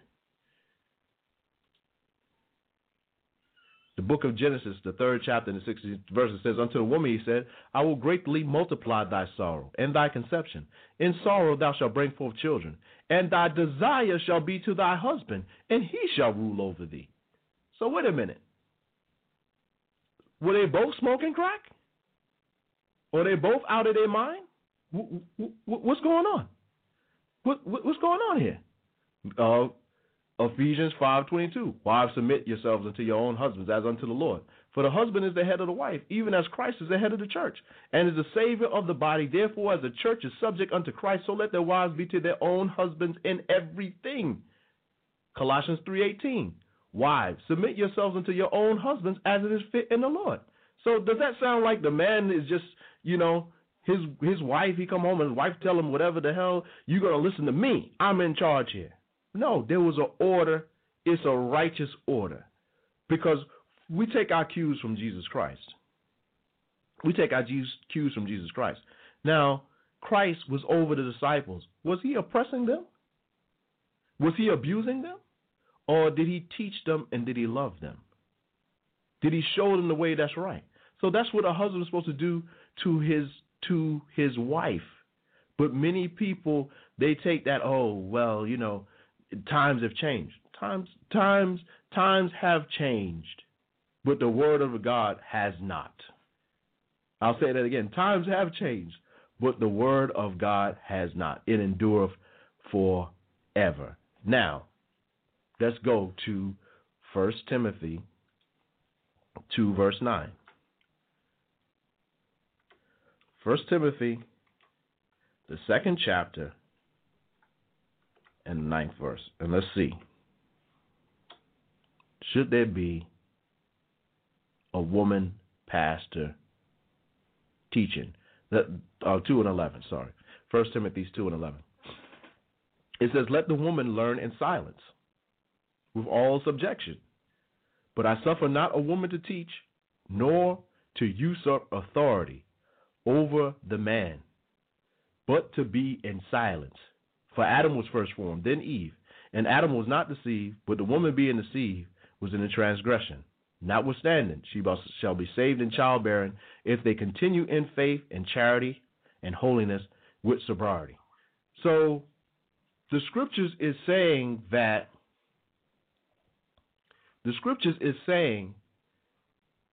the woman is supposed to learn in silence. If it's saying the woman is supposed to learn in silence, it doesn't mean that, the woman couldn't ask questions or,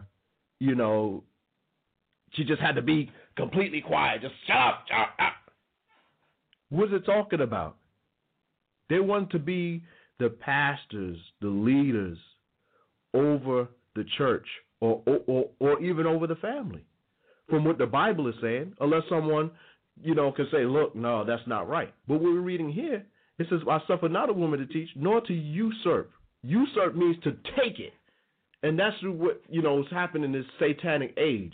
Because Satan spoke to the woman. He didn't speak to Adam. God spoke to Adam and told him how to direct his family because he put Adam in charge. So Satan flipped the script.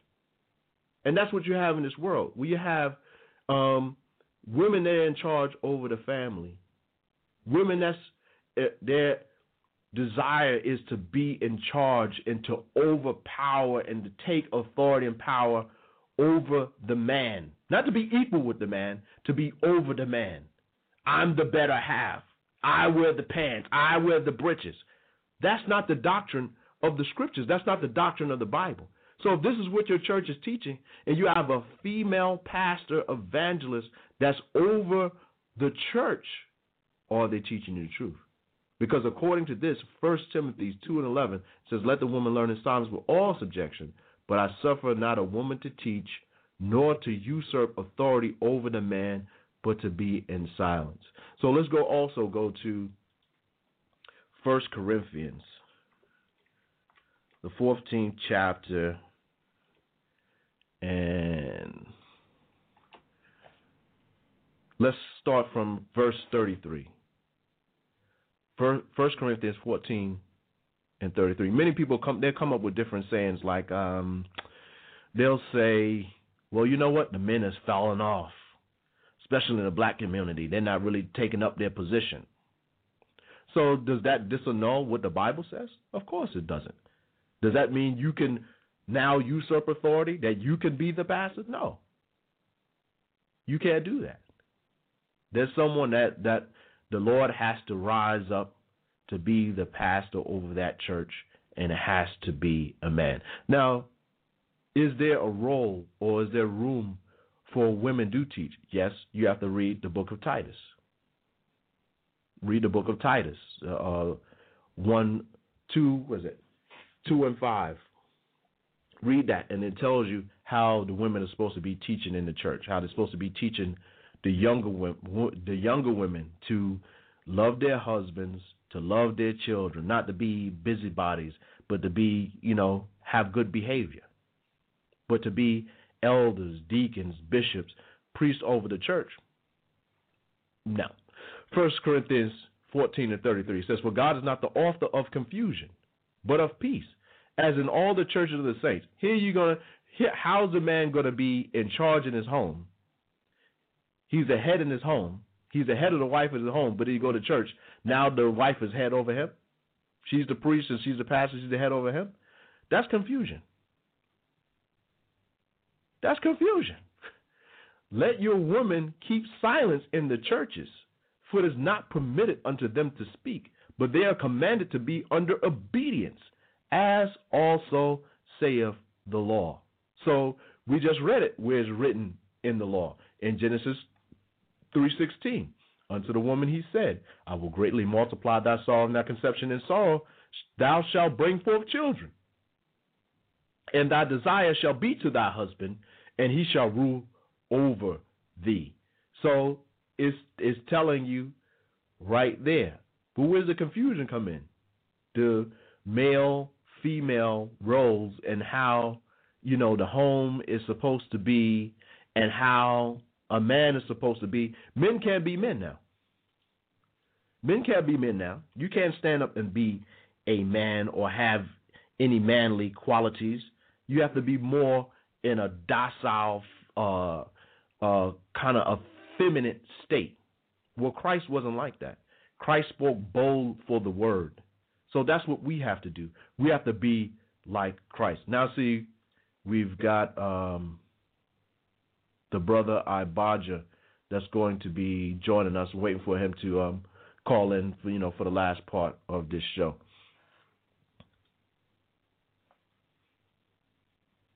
Just waiting on him.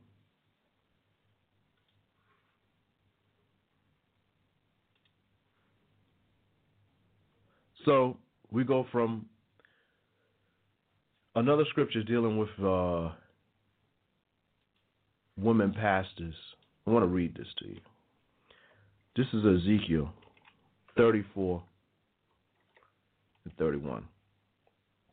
It says, "And ye my flock, the flock of my pasture are men, and I am your God, saith the Lord God."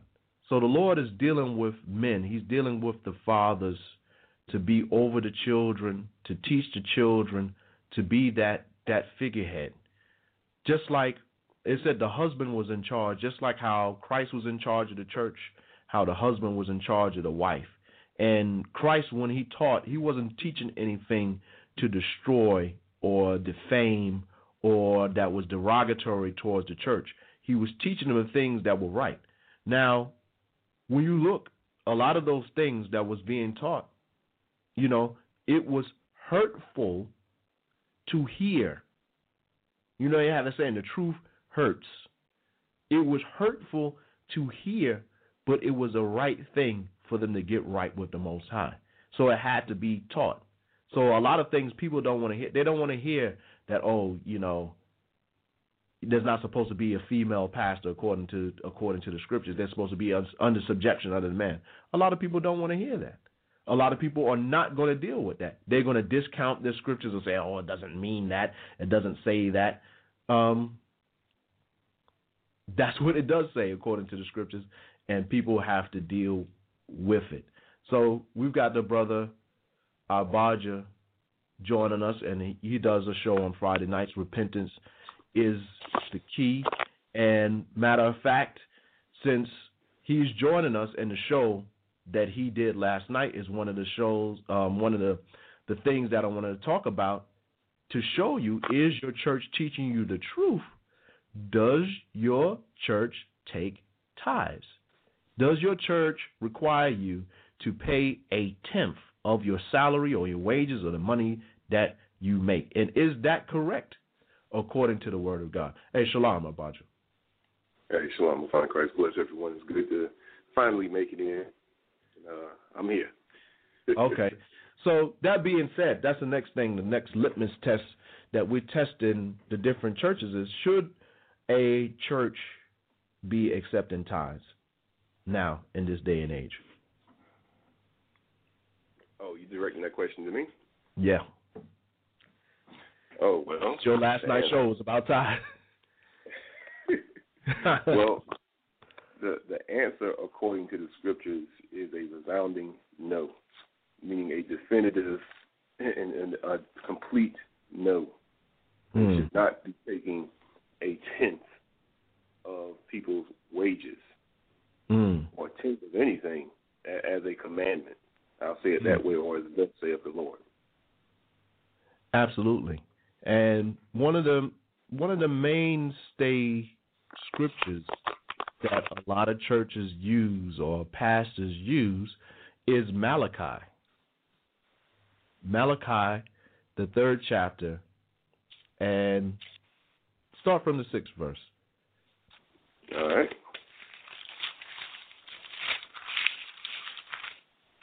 Okay. Malachi, you said chapter 3, verse 6? Uh-huh. All right. For I am the Lord, I change not. Therefore, you sons of Jacob are not consumed. Read on. From the days, keep reading? Mm-hmm. All right. Verse 7. Even from the days of your fathers, you have gone away from mine ordinances and have not kept them. Return unto me, and I will return unto you, saith the Lord of hosts. But ye said, wherein shall we return? Go ahead. Verse 8. Will a man rob God? Yet ye have robbed me. But ye say, wherein have we robbed thee? In tithes and offerings. So a lot of pastors, they'll read that scriptures like, look, you want to return unto God, you want to repent, you got to pay your tithes. If you're not paying your tithes, you're not repenting. But there's so much to returning unto God. But it says, will a man rob God? Yet you have robbed me, but you say, wherein we robbed thee in tithes and offerings. So what I would recommend people to do is to listen to the show that you did last night, Abadja, on tithes, and the coming show with this coming Friday, the part 2 of tithes. But read on, and let's see, because most people, they stop there and they start hanging around the money bucket or the money pot. And you start hearing the music. Come on, bring up your money, bring up your talk. So read on. Verse 8. I'm going to read it again. Will a man rob God? Yet ye have robbed me. But ye said, wherein have we robbed thee? In tithes and offerings. Ye are cursed with a curse, for ye have robbed me, even this whole nation. So it was speaking to a nation of people, because the tithes were given to the Levites, and was it money? Go ahead. No. Keep reading. Verse 10. Bring ye all the tithes into the storehouse, that there may be meat in mine house. I'll read that again. Bring ye all the tithes into the storehouse. Was that edible chocolates that he's talking about? What's this meat? No. That there may be meat in mine house. And prove me now herewith, saith the Lord of hosts, if I will not open you the windows of heaven and pour you out a blessing, that there shall not be room enough to receive it. So what was that? What was that meat? The meat was going into the crops, because most preachers will stop at verse 10 and they won't read down to verse 11, and it shows you exactly what the tithes and things were going into. Right. I'll just read this. I'm not going to go into the whole thing. I'm just going to read this and then go into what we're supposed to be doing now in the New Testament. This is 2 Chronicles 31, verse 4. It says, moreover, he commanded the people that dwelt in Jerusalem to give the portion of the priests and the Levites, that they might be encouraged in the law of the Lord. And as soon as the commandment came abroad, the children of Israel brought in the abundance of the first fruits of corn, wine, and oil, and honey, and all the increase of the fields, and the tithe of all things brought they in abundantly. And concerning the children of Israel and Judah that dwelt in the cities of Judah, they also brought in the tithe of oxen and sheep, and the tithe of holy things, which are consecrated to the Lord their God, and laid them by heaps. So the tithes was never money. You should listen to your show. But if your pastor is calling tithes money, he's a liar, because that's not what it says according to the scriptures. That's why we refer back to Isaiah 8:20, according to the law and to the testimony. If they speak not according to this word, it is because there is no light in them. The Bible says one thing, they say something else. What's in them? Not the light, not Jesus. There's devils in them. So it says, bring ye all your tithes into the storehouse, that there may be meat in my house. And prove me now herewith, saith the Lord of hosts, if I will not open the windows of heaven and pour you out a blessing, that there shall not be room enough to receive it. So read verse 11. Verse 11. Oh, I already jumped the X. I'm sorry. Let me come back here. Here we go. Verse 11.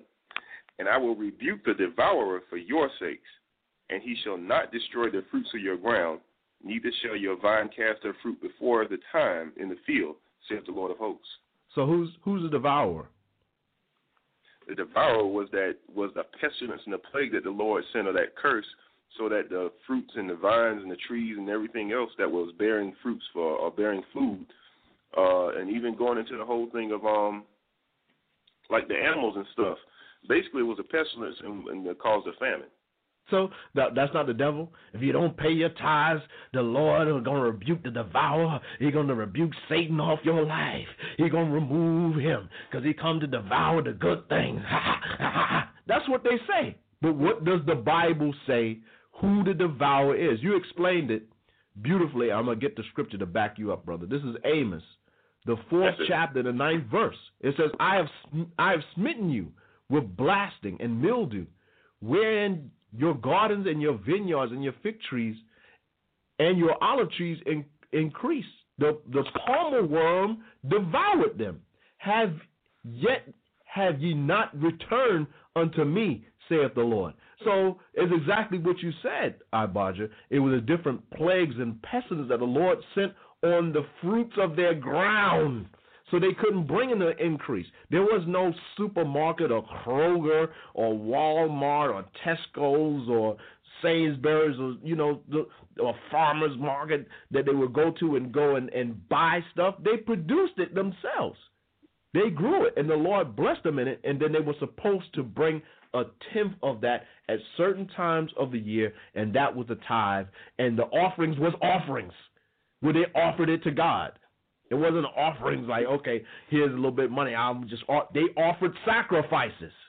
So is your church teaching you the truth, or they're taking the tithe, what the scriptures are saying, or they're calling tithes money? Now, let's go into the New Testament.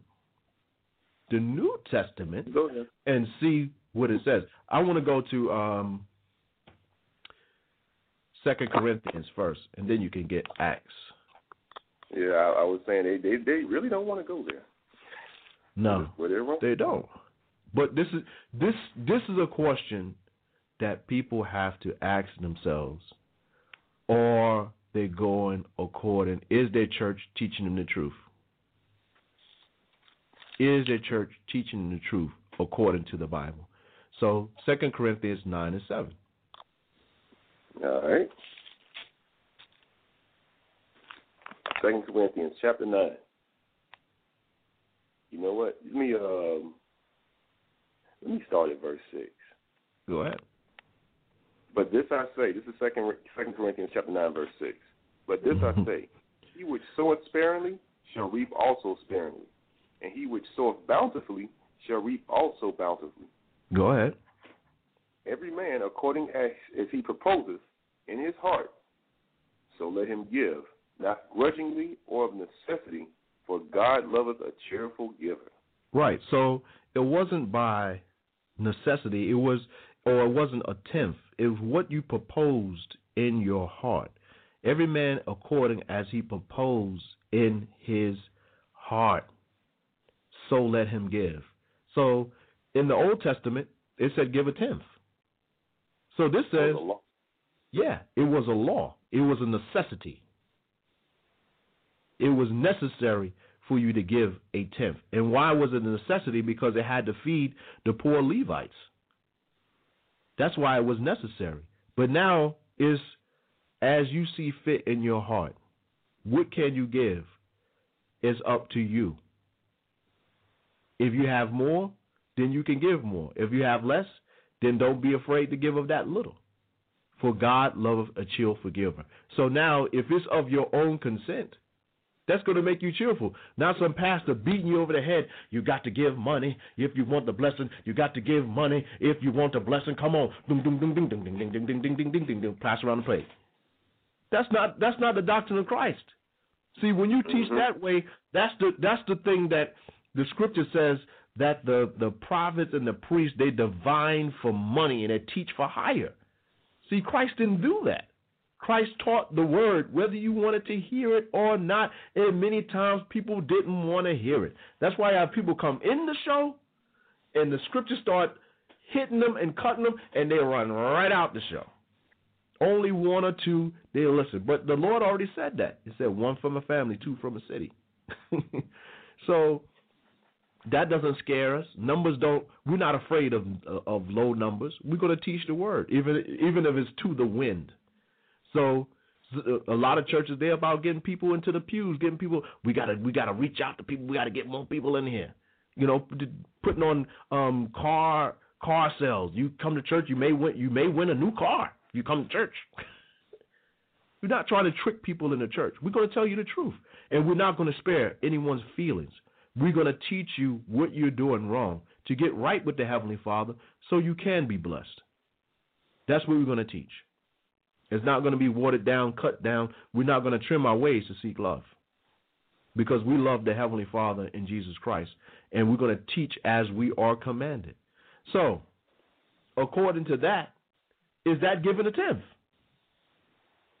No, that isn't. So any pastor, preacher that's teaching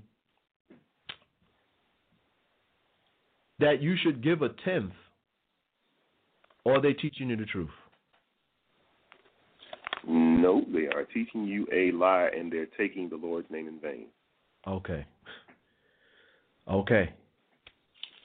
So let's read the one in Acts to close that off.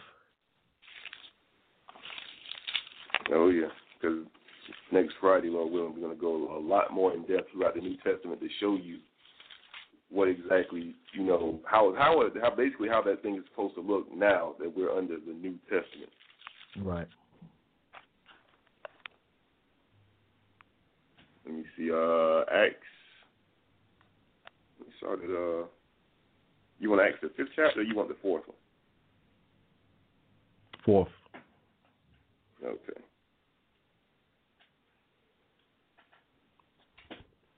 Let me find my spot here.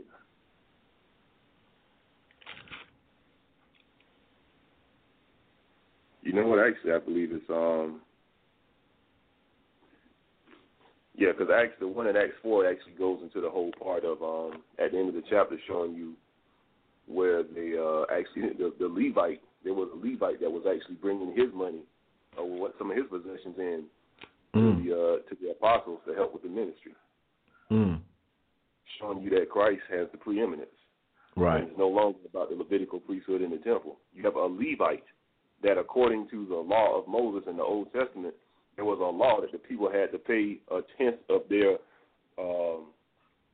basically bring a tenth of their increase to him for his support because he had the office of the priesthood. But now that Christ has the preeminence and is the high priest, here it is, you have a Levite that understood that, and now he's bringing what he has to help with the ministry. This is Acts chapter 4, and I'll start at verse 32. It says, "And the multitude of them that believed were of one heart and of one soul. Neither said any of them that aught of the things which he possessed was his own, but they had all things common. We are. And with great power gave the apostles witness of the the resurrection of the Lord Jesus, and great grace was upon them all. Neither was there any among them that lacked, for as many as were possessors of lands or houses sold them and brought the prices of the things that were sold. So there was no one that lacked in the church. You look at a lot of these mega churches in the areas that surrounding them. Are people lacking? Oftentimes, yes. Yeah, but a lot of times these mega churches they command millions and millions of dollars. Read on. All right. Verse 34. It says, neither was there any among them that lacked, for as many as were possessors of lands or houses sold them and brought the prices of the things that were sold, and laid them down at the apostles' feet, and distribution was made unto every man according as he had need. Right. So they brought that money in, and they helped the people that was in the church, and that wasn't a tenth. You know, people had lands or property. You know, it was within their power, because a lot of people take that you got to sell your house, and you're going to be right. No, it was in their power to do that. It's like, I got this house or property where I'm not using it or whatever. I'm going to bring this money in there so for the help of the church. And it wasn't, a lot of people say the help of, they say help my ministry, but it was the help for the church and the people that's in the church. We have pastors, they're taking money to help them to fill their belly, to get them a car, to get them a house. But the offerings, the thing that was offered in the New Testament, or whatever the money, the bounty that was brought, was to help the people. And you see, it didn't call it tithes there, did it? Mm-mm. You see tithes anywhere? Nope. Nope. Read on. We're about to read about a Levite. And people don't know about no Levite. They don't know the difference between a Levite and a Neophite. Mm-mm-mm. Go ahead. Verse 35. And laid them down at the apostles' feet, and distribution was made unto every man according as he had need. And Joseph, who by the apostles was surnamed Barnabas, which was being interpreted, the son of consolation, a Levite, and of the country of Cyprus, having land, sold it, and brought the money and laid it at the apostles' feet. So he brought the money and laid it at the disciples' feet. But it was never called tithes there, because tithes was something that was dealing with sacrifice. Tithes was something that was dealing with the Levitical priesthood, which you said y'all going to go more into, Lord willing, next week on you guys' show. So yep. I think that's pretty much it. We got a few more minutes left. I wanted to touch the Sunday law and how they change the Sabbath, the 7-day Sabbath, into the first day of the week. Well, Godwin, a lot of that is really tied to Easter and saying that the Lord rose on the Sunday, but because I remember you touching on that earlier in the show, the scriptures say that the Lord was going to be in the ground 3 days and 3 nights. So if he got crucified on Good Friday, it's mathematically impossible for you to get 3 days and 3 nights from so-called Good Friday. Absolutely, absolutely. And Lord's will, we're gonna touch that. We're gonna touch on some of that next week, going into this pagan Eastern doctrine. But I want to read this. This is Sunday. Where does that come from? Most people don't know. They think it's from, like what you're saying, Abaja, is from the resurrection of Christ, and that's why we keep. That's the reason we don't keep church on Sunday. We don't venerate that day. Okay, we keep the Sabbath as is written. But let's hear where it does come from. This is the Sunday law was established by Constantine, who was a sun worshiper, who allegedly, I say allegedly, turned to Christianity. But he really didn't turn to Christianity. It was all a front. So it says Constantine's Sunday law, issued AD 321, was as follows. Let all the judges and the town people and the occupation of all trades rest on the venerable day of the sun. So what did he venerate? He venerated the sun. Why is he sun worshiper? That's why it's called Sunday, Dia Solis, which is the first day of the week. Now let's see what the Bible says. Go to Exodus 20. There's much more to read on that. You know, how Constantine, just like during the times of the Maccabees, he persecuted the church, the Christians who kept the true Sabbath. He persecuted them. They're away with these Jewish laws and the Sabbaths. He persecuted them.